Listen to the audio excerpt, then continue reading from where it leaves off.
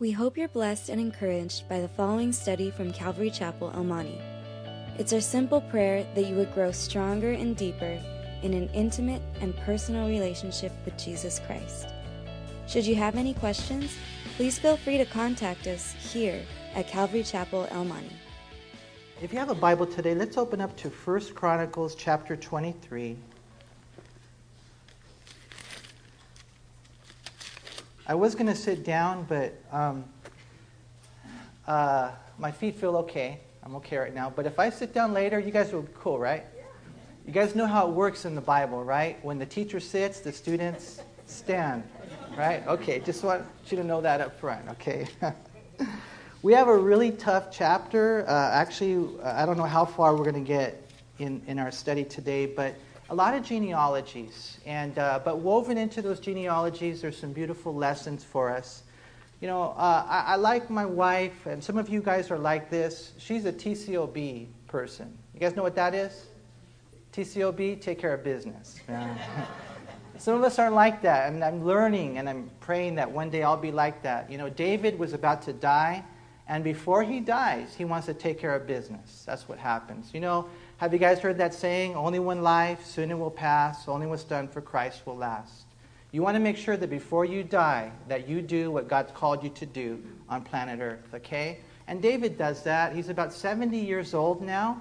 And look what it says in 1 Chronicles 23 and verse 1. So when David was old and full of days, he made his son Solomon king of Israel.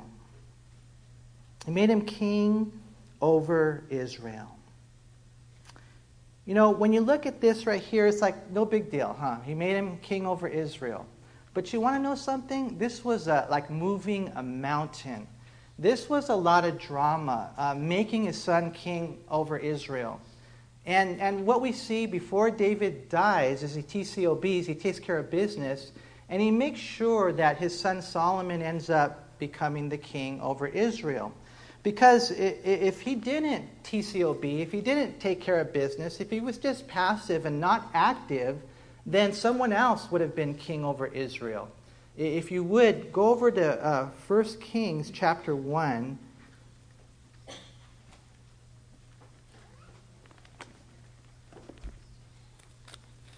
1 Kings chapter 1, and look what it says in verse 5. Then Adonijah, the son of Haggith, exalted himself, saying, I will be king.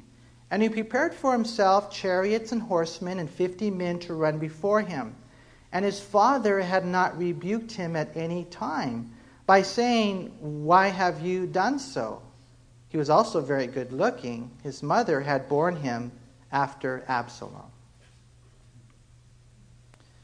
You see, apparently David was old, and for those of you guys who are familiar with the story, you remember that he was having a hard time even staying warm, and so they had to get a young gal. She wasn't with him intimately, but she was like the sweeter heater. That's what I call my wife. You know, she kept him warm, right? And so, anyways, David was there. He was dying, and Adonijah goes over. It says in verse 5, and he exalts himself. He was a real good-looking guy. He was real good-looking. He was the brother of Absalom, who we know was very good-looking. He was the long hair, you know, guy, very guapo. And as a lot of times people, you know, they'll see that in whatever, they'll look at themselves and they'll think, well, you know, I should be king. Well, I should be top dog. And the thing is it wasn't the will of the Lord. And so David, however, wasn't doing anything about it. He was just kicking back, relaxing. He was passive. And what happened, though, was Nathan and Bathsheba and others who knew the prophecy of God that Solomon was supposed to be king, they got involved. And if you read the whole story, it's a lot of drama. But finally, David kicked in. He put it into gear, and he started doing what he was supposed to do. I have to take care of this country. I have to take care of the responsibility and the authority that God's given to me. And before I die, I have to appoint the leader that the Lord has chosen. Not the leader the men have chosen, not the leader who's chosen himself. No, the leaders that the Lord has chosen. And wherever you are, and it could be a ministry, it could be, you're overseeing this section, or it could be so many things. We went to Cambodia. I remember there were certain things that we were called to do, and I had to make sure that I said, in this function right here, so-and-so is going to lead. Because if I didn't say that, you want to know what happens? Then whoever the strongest person will rise up and they'll lead. And that's not always the will of the Lord. And so David, before he dies, he knows that Israel has to have the right king. He knows it's got to be Solomon. And what he ends up doing is it says back in 1 Chronicles 23, that he made his son Solomon king over Israel. What Adonijah did in exalting himself can be compared to what James and John did in Mark chapter 10, verse 35 through 45. Do you guys remember what happened? James and John, they're fishermen. They're probably big, burly guys. And then they got their mom. And then they went to Jesus and they said, "Hey, Jesus, can this one sit at your right hand or your left?" And Jesus said, "Well, you guys don't even know what you're asking. You don't know what you're getting into. I mean, I'm going to die." When you think of ministry and you think of positions in ministry, all you think of the glory of it. You don't realize the sacrifices that are necessary in order to fulfill that ministry. But Jesus said, besides that, here's the thing. It's not my place to choose who goes to my right or my left. It's the Father's choice. See? And that's the way it works in ministry. Adonijah was exalting himself. It says later he was doing other things for himself. But what we find in looking at the scriptures is that, God help us to be a church, God help us to be a country, God help us to be a people who have leaders that are appointed by the Lord and not by men. It's very important to have that heart. And so what we find here in looking at this, 1 Chronicles 23, is we need to be so careful. People might fight and they might think they have the right to be on the top. This is what Adonijah did. Initially, David didn't resist. He was actually going to let it slide. But eventually, through those who knew better, David rose up to do God's will, to get involved, and he made his son Solomon king over Israel. And the key there, I think, is just we have to make sure that we let God choose. Before Chuck Smith died, a lot of people were wondering, well, who's going to be his successor? And some might look to maybe a Greg Laurie or maybe a Don McClure or I don't know, one of the guys, John Corson. But, the Lord gave Chuck wisdom. And what he did was he appointed a number of men. And I like what Greg Laurie said. He said, Chuck Smith, he doesn't have a single successor.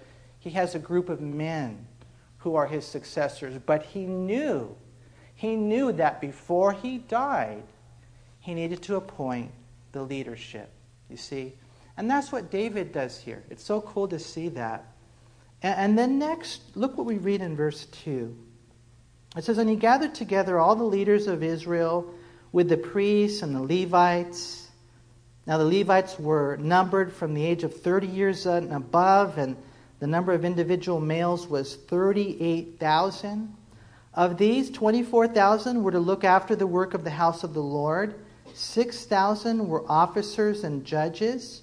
4,000 were gatekeepers, and 4,000 praised the Lord with musical instruments, which I made, said David. I like that. For giving praise. Isn't that beautiful? Also, David had separated them into divisions among the sons of Levi, Gershon, Kohath, and Merari, that guy.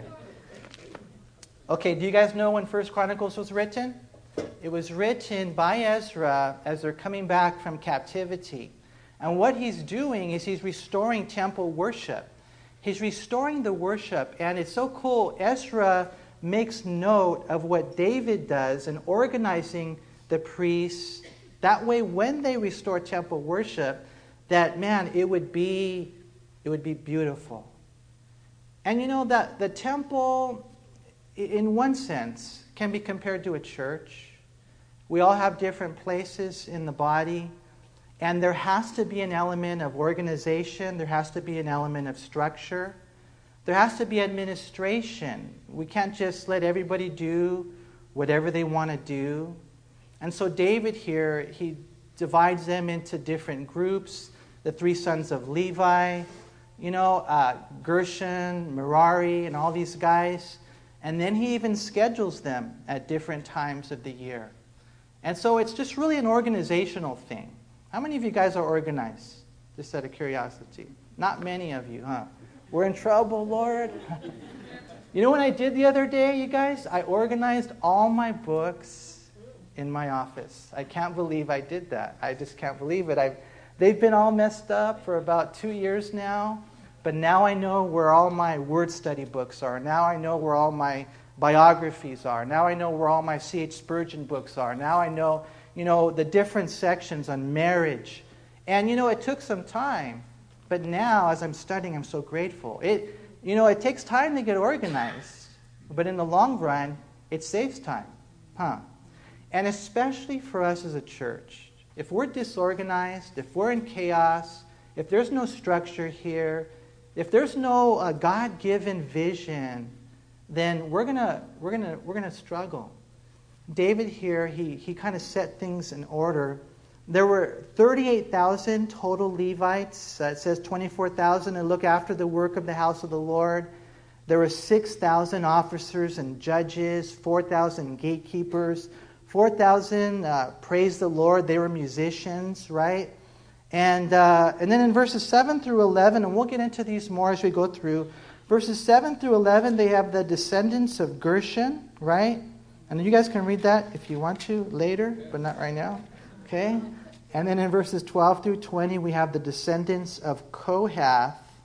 And I will mention this. Look at verse 12. The sons of Kohath, Amram, Izhar, Hebron, and Uziel, 4 in all. The sons of Abram, Aaron and Moses. And Aaron, notice, was set apart, he and his sons forever, that he should sanctify the most holy things, to burn incense before the Lord, to minister to him, and to give the blessing in his name forever. Ezra's writing this. Ezra's the priest. Ezra's restoring temple worship. Ezra's saying this is what David did, and what he's doing is he's highlighting certain things that they needed to know as they're coming back from Persia, and they're going to worship the Lord again. And he says, remember Aaron, he was the one that was set apart as the high priest. And when you look at the priests, it's interesting, in Exodus 28, that's when God chose Aaron, and that's when God set him apart. And through him, you guys know what the high priest was? He was like the guy that would go into the most holy place once a year, and he would offer the blood of the sacrifice on Yom Kippur. I mean, he had that amazing robe on and the breastplate where he carried the 12 tribes on his heart. He also carried the 12 tribes on his shoulders. The high priest was so amazing, a picture of Jesus, right? And when you look at this right here, and you look at Aaron, here's the thing I'll tell you about Aaron, is he wasn't like a perfect guy. You would think that if God's going to choose somebody to be the high priest, that he would be sinless.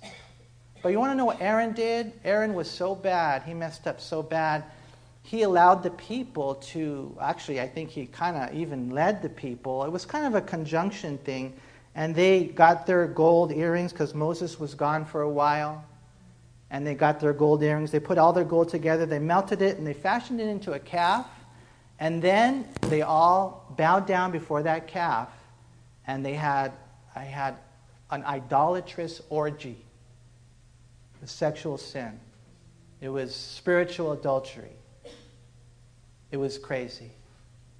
Now I'm not saying anything like that's okay to do, but I do pray that if you're here today and maybe you've blown it, that if you're here today and maybe you think that you've sinned too much or you're just way too bad, that God can't use you, man, I pray that you would know the grace of God.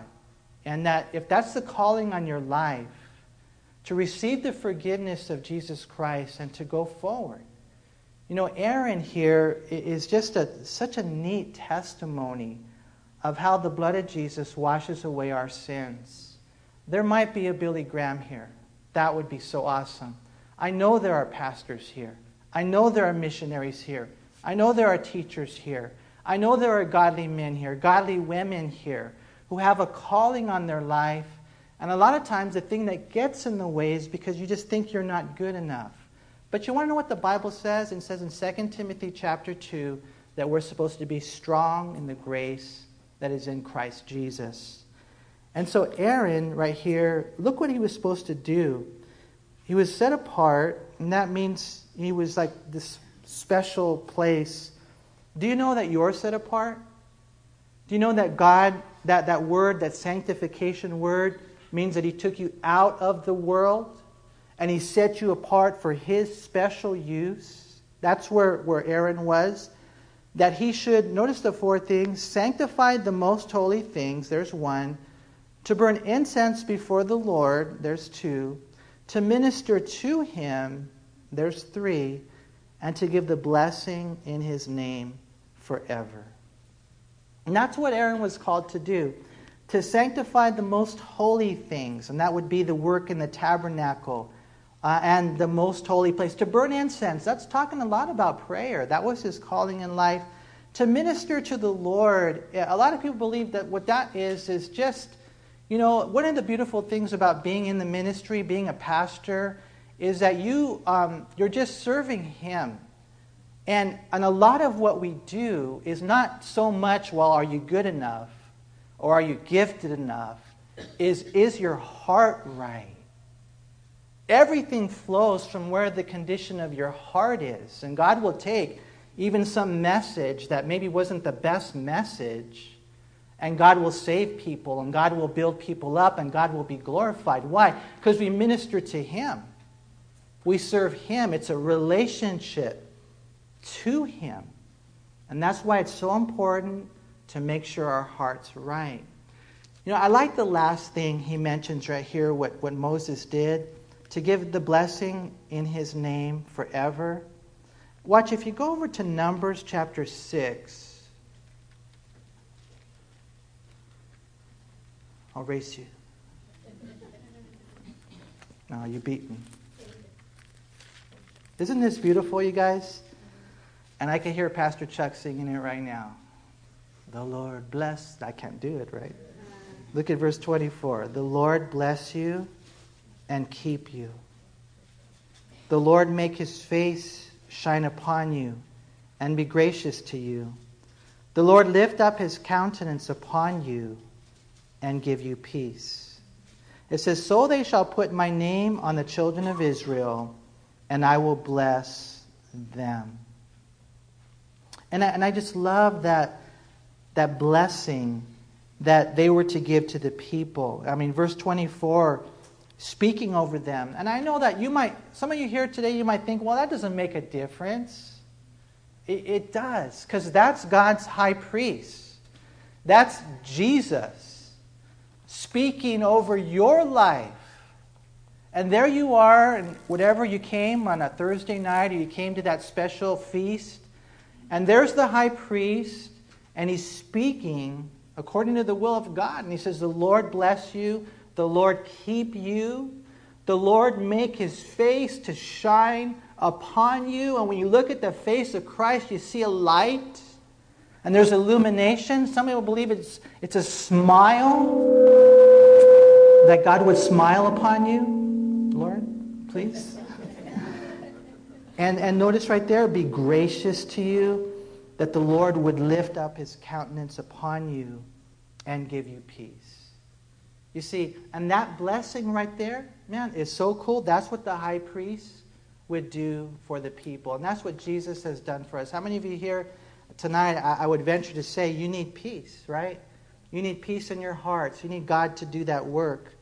I encourage you guys to have that understanding of the high priest. And as you continue to look at this chapter right here, verses 12 through 20, again, the descendants of Kohath.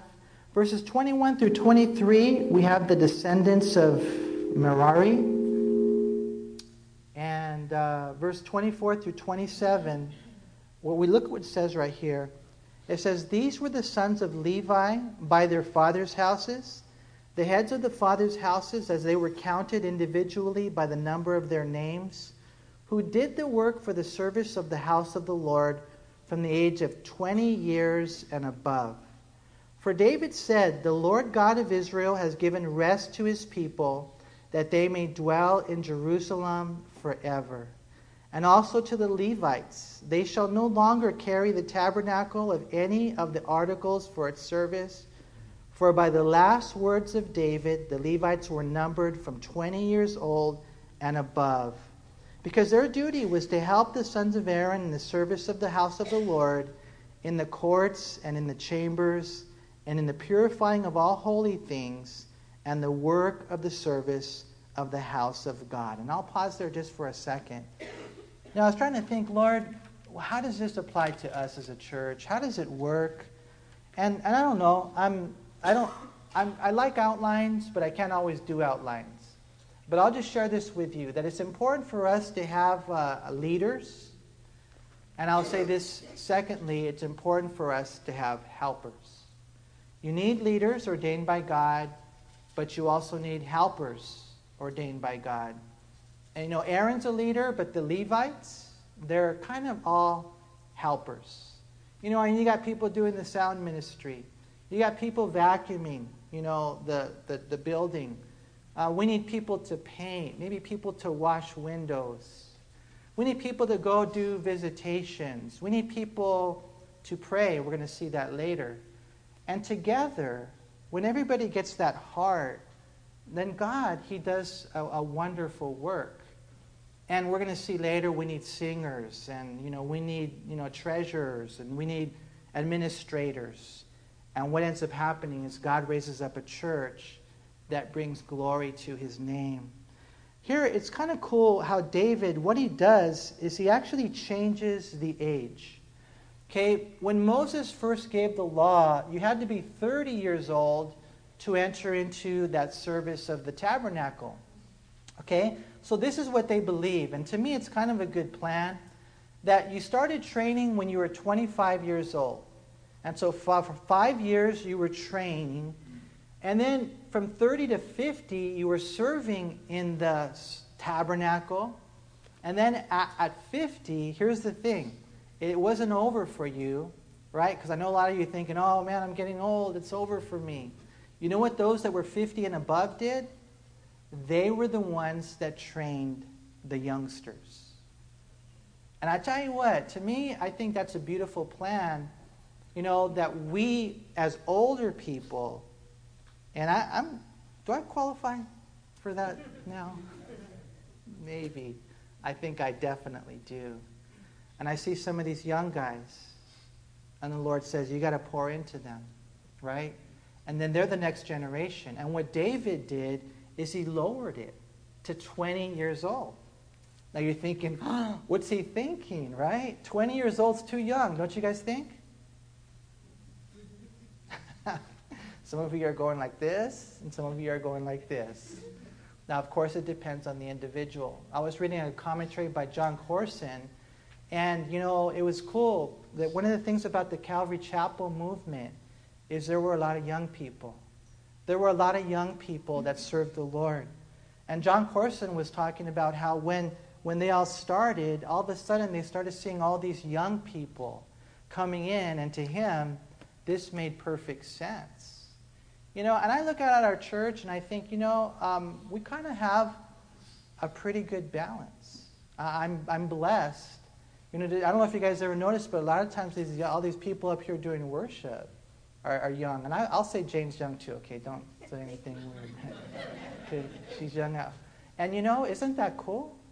It's beautiful. 20 years old. Let's get them while the enemy's trying to get them, right? What are most 20-year-olds doing? They're out there, huh? I like what David said. Hey, let's start them early. Let's get them involved. Let's give them responsibility. Let's have them start serving the Lord. And it's so cool. What ends up happening is, you know, God was doing a new work. In verse 25, the Lord God of Israel had given rest to His people, that they were now going to dwell in Jerusalem forever. And the Levites, they wouldn't have to carry the tabernacle or the articles all over the place. I wonder, there's a handful of you here that started with us from the very beginning. Okay, when we first started the church, we met at a house. It was on Thursday nights. The first study, there were 5 people. And I thought, well, maybe I shouldn't go back next week. But then the next study, the Lord brought more people. And then God started a Sunday service. But when we first met, we used to have to meet in the park. Do any of you guys remember that? And we used to have to take everything. We used to carry everything to the park. And they would set up all the chairs, and they would set up the sound system, and they would set up the children's ministry. They had to do that every single week. And then finally, God gave us a place right here where we didn't have to do that anymore, you know? And I believe that we're not really that place that God wants us to be. If I could share this with you, and I don't know, it's all in God's hands, but my prayer is that before I die, if the Lord tarries, that He will give us a building that we could be planted in El Monte. That's my prayer, but of course it's in His hands. But that's what happened with them. You know, God gave them that place, Ornan's threshing floor in Jerusalem. They owned it, and then they were going to build, right? And that's what he's talking about right here. And look at the helpers and the way that they're doing all these things. Look at verse 29. Both with the showbread and the fine flour for the grain offering, with the unleavened cakes, what is baked in the pan, with what is mixed, and with all kinds of measures and sizes. What's he talking about there? He's talking about baking the showbread. He's talking about the showbread that was there every week in the presence of the Lord, symbolizing both Jesus and Israel. And so, this is what I'm saying, okay? Because every once in a while, some of you here, you bake for the Lord, huh? Did any of you ever bake for the Lord? Some of you do. Our last marriage ministry, it was cool. One of the sisters, she baked these cookies, and they were so delicious, man. And believe it or not, even something as small as that, we're talking about helpers here, is a huge ministry. Now, of course, what they were baking was much more, I guess you could say, sanctified in the sense that it would be the showbread there in the holy place. But this is all I'm saying. That when you become a servant of the Lord, it doesn't matter what you do. You know, when I started serving at the ministry, I mean, we did everything. I learned how to do electrical, even though I can't do it fast. I learned how to frame. I learned how to drywall. I learned how to clean. I learned how to scrub toilets. I learned how to vacuum. It's not like you ever come as a servant of the Lord and you say, well, that's not my job category. Then you don't have a servant's heart. I mean, these guys, they were baking. How many of you here would be baking? You're like, I don't bake. Well, you do now. They were baking, and then look what they were doing next in verse 30. They were praying. To stand every morning to thank and praise the Lord, and likewise at evening. Imagine that. Okay, this is your job, bro. I want you to go over here, and I want you, God says, to pray. And remember, we don't always get on our knees. I think a lot of times people say, well, you got to get on your knees and you have to close your eyes. But it seems to me that a lot of times the Jews would stand and they would just lift their eyes. And you got to do it in the morning. You know, you start off in the morning. Why? Because you're going to go out into your day and you're going to face temptation. You're going to go out into the day and you're going to do battle with the devil. And as people are sleeping, you wake up early before they do, and you're already covering them in prayer. And you wake up in the morning, you get out of bed, and you start praying for the people. You start praying. And then, you know, you go through your day, and I know Daniel would always pray 3 times a day. Maybe you pray at noon, but we know for sure the priests, they would also pray and offer that little sacrifice at night as well. How many of you guys do that? You know, and to me, it's just a really cool thing. I'll be honest with you. I've always been able to pray in the morning. I've always been able to get up and just, start my day that way. But it's the nighttime where I struggle. And I think it's because I just get tired. And I start sitting on that chair right there. Next thing you know, I'm doing the Shemas, right? And God is like, before you get that tired, Manny, before you start doing the Shemas, go and read your Bible and pray. This is what they were doing. You've got your leaders and then you've got your helpers. And they just, man, all these things they did. And in every presentation, it says in verse 31, of a burnt offering to the Lord on the Sabbath, on the new moons, and on the set feasts by number according to the ordinance governing them, regularly before the Lord, and that they should attend to the needs of the tabernacle of meeting, the needs of the holy place, and the needs of the sons of Aaron, their brethren, in the work of the house of the Lord. And so, just servants, just helpers, just whatever you need me to do, I'll do. There's a little dilapidation over there, I'll take care of it. That's what we need. The next chapter deals with the priests themselves, with the sons of Aaron. And again, there's organization involved. There's a schedule. Look at verse 1. Now these are the divisions of the sons of Aaron. The sons of Aaron were Nadab, Abihu, Eleazar, and Ithamar. And Nadab and Abihu died before their father and had no children. Therefore Eleazar and Ithamar ministered as priests.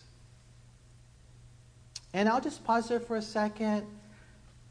As Ezra's writing this, he doesn't really have to mention Nadab and Abihu. But he does. And more than likely, he knows that people are going to go back to Leviticus chapter 10 and read about Nadab and Abihu. And you guys know their story? Let me just share with you real quick. Nadab and Abihu were given the instructions on how to burn incense in the tabernacle of the Lord. But this is what happened. They got drunk. They went into the house of the Lord. And because of their drunkenness, they did not do things according to the law of the Lord. They did what they wanted to do. They offered profane fire. And the Bible says that God killed them. And what we find in the establishment of the covenant, and even the establishment of the new covenant in Acts chapter 5, when God killed Ananias and Sapphira, is that we have to know we're serving a holy God. And I think sometimes we forget, right? In the establishment of this covenant, there would be a provision for the forgiveness of sin. Praise God. But God still hates sin. He still hates sin. And so even in just reading through that, there's like that message, right? And then in verse 3, then David with Zadok of the sons of Eleazar and Ahimelech of the sons of Ithamar divided them according to the schedule of their service. And there were more leaders found of the sons of Eleazar than of the sons of Ithamar, and thus they were divided. And as you read the rest of the chapter right here, what you find is there were 24 teams, and they all had their schedule of when they were going to serve. Look at verse 19. This was the schedule of their service for coming into the house of the Lord according to their ordinance by the hand of Aaron their father, as the Lord God of Israel had commanded him. And so you have 24 teams. And he said, this is going to be the teams. I'm going to choose Aaron. And this is when they're going to serve. And you want to know how they found out when they were going to serve? They cast lots. Now, we don't know exactly what the lots were. Our closest comparison might be dice. Okay, you cast the dice. Find out when you're going to serve. And you're like, wait a minute. That doesn't make any sense, right? What does Proverbs 16:33 say? It says, a lot is cast into the lap, but its every decision is from the Lord. So when you play Yahtzee, guess what? God determines who's going to win, right? No, what it is in a nutshell, this is what it's saying. You guys, this is what it's saying. God is saying, I'm the one who chooses who's going to serve and when they're going to serve. And I think that's so important for us to have in our hearts. You know, I encourage you, go forward and be knocking on doors and be like Isaiah who says, here am I, send me. Let that always be our hearts. But never get frustrated because maybe you think God's taking too long. Because in a roundabout sense, He's always using you. He's already using you. But one day, you watch, God's going to open more doors for you. And it's going to be beautiful. But you got to make sure that you don't go ahead of the Lord or you don't fall behind of the Lord. Remember Moses, what happened was he stepped out in the flesh and he killed an Egyptian, right? And that Egyptian, Moses, what he did was, hey, you know, I'm going to deliver Israel. But it wasn't time, huh? He had to wait another 40 years before he could do that. And so may God help us to know that He will be the one to choose where we serve and when we serve. And we see these priests right here. It's just so cool to see the schedule that they had. And more than likely in looking at this, when you see 24 teams, what you're going to find is that they're on a 360-day Jewish calendar, serving for a couple of weeks at a time, and then they would have a day where they would overlap with each other. And then he goes on and describes more of the descendants of Levi. Look again at verse 31 of this chapter. These also cast lots, just as their brothers, the sons of Aaron, did, in the presence of King David, Zadok, Ahimelech, and the heads of the fathers' houses of the priests and Levites.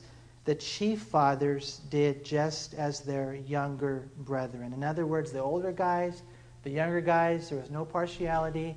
They cast lots, and God was the one who determined where and when they would serve.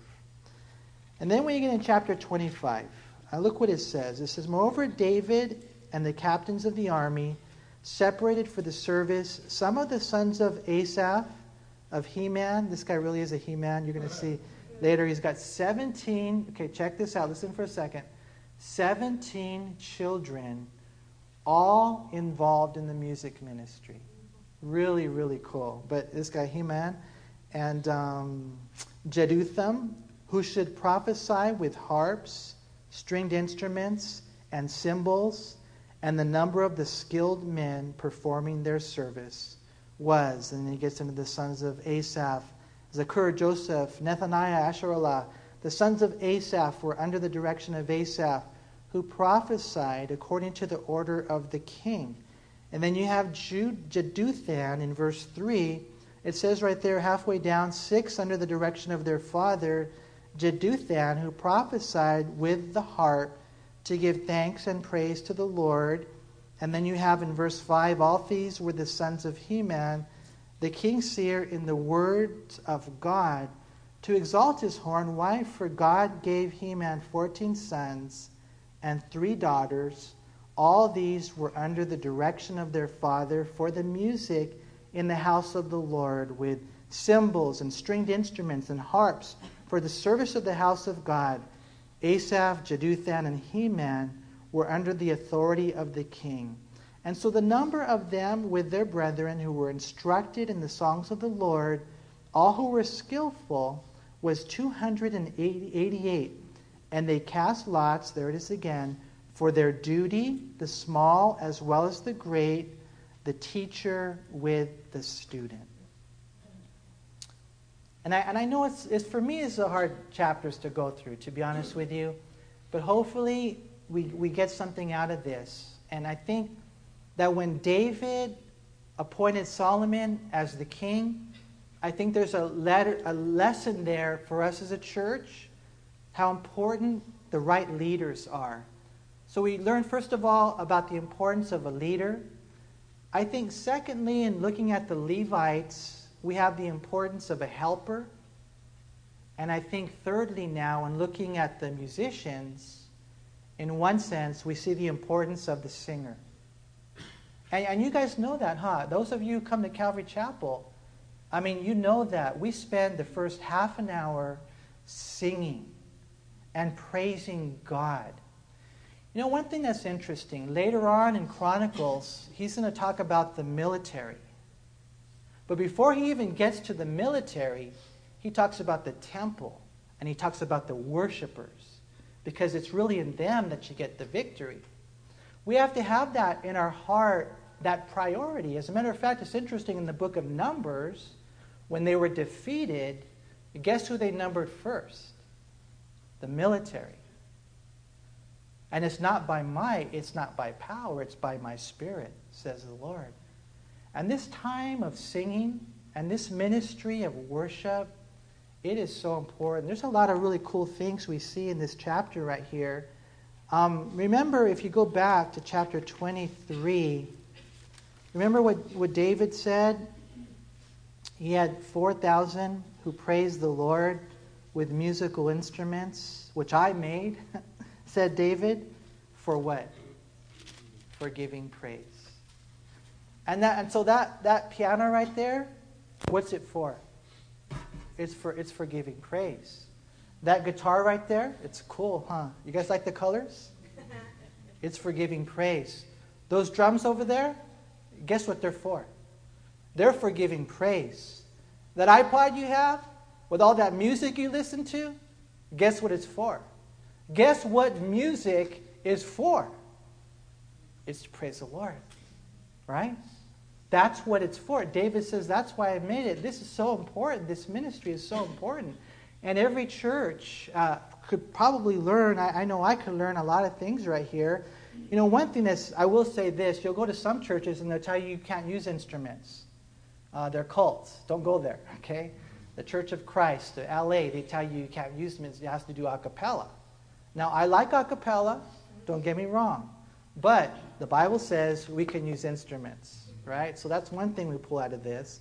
Another thing in looking at this, look at verse 7 of this chapter. You know, notice right here it says, so the number of them with their brethren who were instructed. I think it's important for musicians to be instructed, for you to learn and cultivate we're going to see it later, your skill to be taught. So this is where they were. This is what they were doing. You know, they were there with instruments. They were there being instructed. And then we read in verse 1, look at the end right there with harps, stringed instruments, and cymbals, and the number of the skilled men. So you can't just get anybody up here singing, right? It's got to be people who, you know, can sing in that way, right? And they can play in that. There's got to be an element of skill involved, right? If you look at verse 8, he talks about teachers. So may God give us the wisdom to cultivate the music ministry in that way, because in the end, what we find is that this is not just praise, although that's part of it. This is also prophecy. It says that a few times. Again, verse 1, that they would prophesy with harps and stringed instruments. Look at verse 2, Asaph who prophesies according to the order of the king. We see the same thing in verse 3 and other places. And I wanted to get one of these songs right here. Let me see if I can steal one of these from Angel. I'm gonna mix it all up for you, Angel, right? Oh man, I was listening to the songs that they were singing today, and I was like, wow, Lord, this is so beautiful. Just the theology. And I don't know if you guys ever like really, truly pay attention. But man, I mean, it's just so beautiful when you look at these things. And I can't find it right now, the one I was thinking about. But this is what I want to ask you. That as we're worshiping, that you are not thinking about other things. That you're listening to the words. And you're praising God. And you're letting Angel and whoever is singing, they're prophesying. They're speaking forth God's word. This is a ministry. That's what music ministry does. It's amazing, the power of music ministry. When Saul was tormented, the Bible says that he called for a musician. David played for him, and the distressing spirit went away. When Elisha was wanting to hear from the Lord and he couldn't, he said, bring me a musician. And then the Bible says in 1 Kings 3 that the hand of the Lord came upon him. And then the word of the Lord came to him. That's how important it is to worship the Lord. The Bible says that God is enthroned in the praises of his people. And I like the Old King James, it says he inhabits the praises of his people. And I don't know if you've ever experienced this, but if you haven't, my heart goes out to you.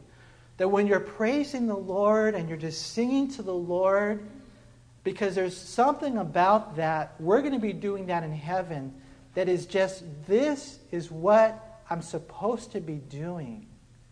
That when you're praising the Lord, the Bible says he inhabits the praises of his people, and you're overwhelmed, you're blessed, you are touched by the presence of God.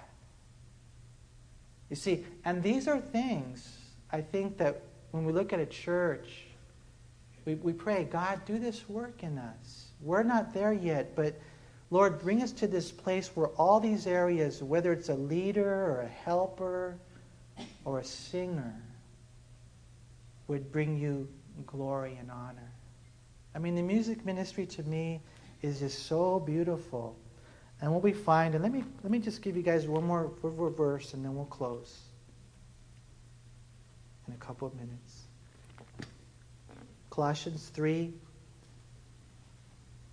And look what it says in verse 16. It says, "Let the word of Christ dwell in you richly in all wisdom, teaching and admonishing one another in psalms and hymns and spiritual songs, singing with grace in your hearts to the Lord."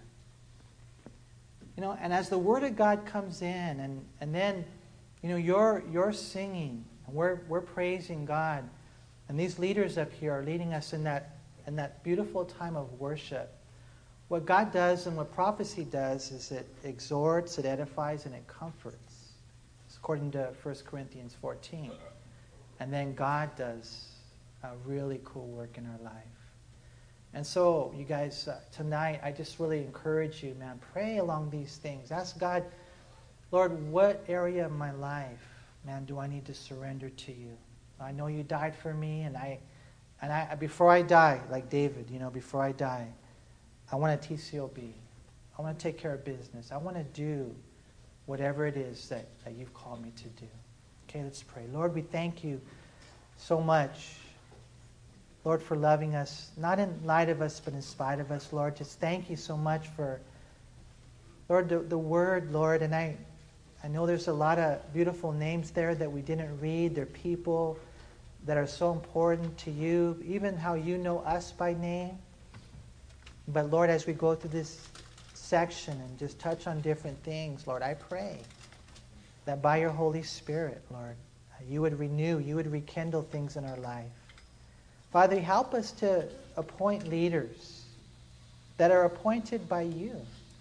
Lord, help us to be helpers, to do whatever it is that you've called us to do, whether it be baking or whether it be praying. And Lord, help us even to be singers, because I know that as the worship group comes forth, it's not a performance, Lord. It's not just them singing so that we could hear them. It's them singing so that we could join them. We hope you were encouraged by this study. If you have any questions, please call us at Calvary Chapel El Monte at area code 626-454-3414. Remember that Jesus loves you.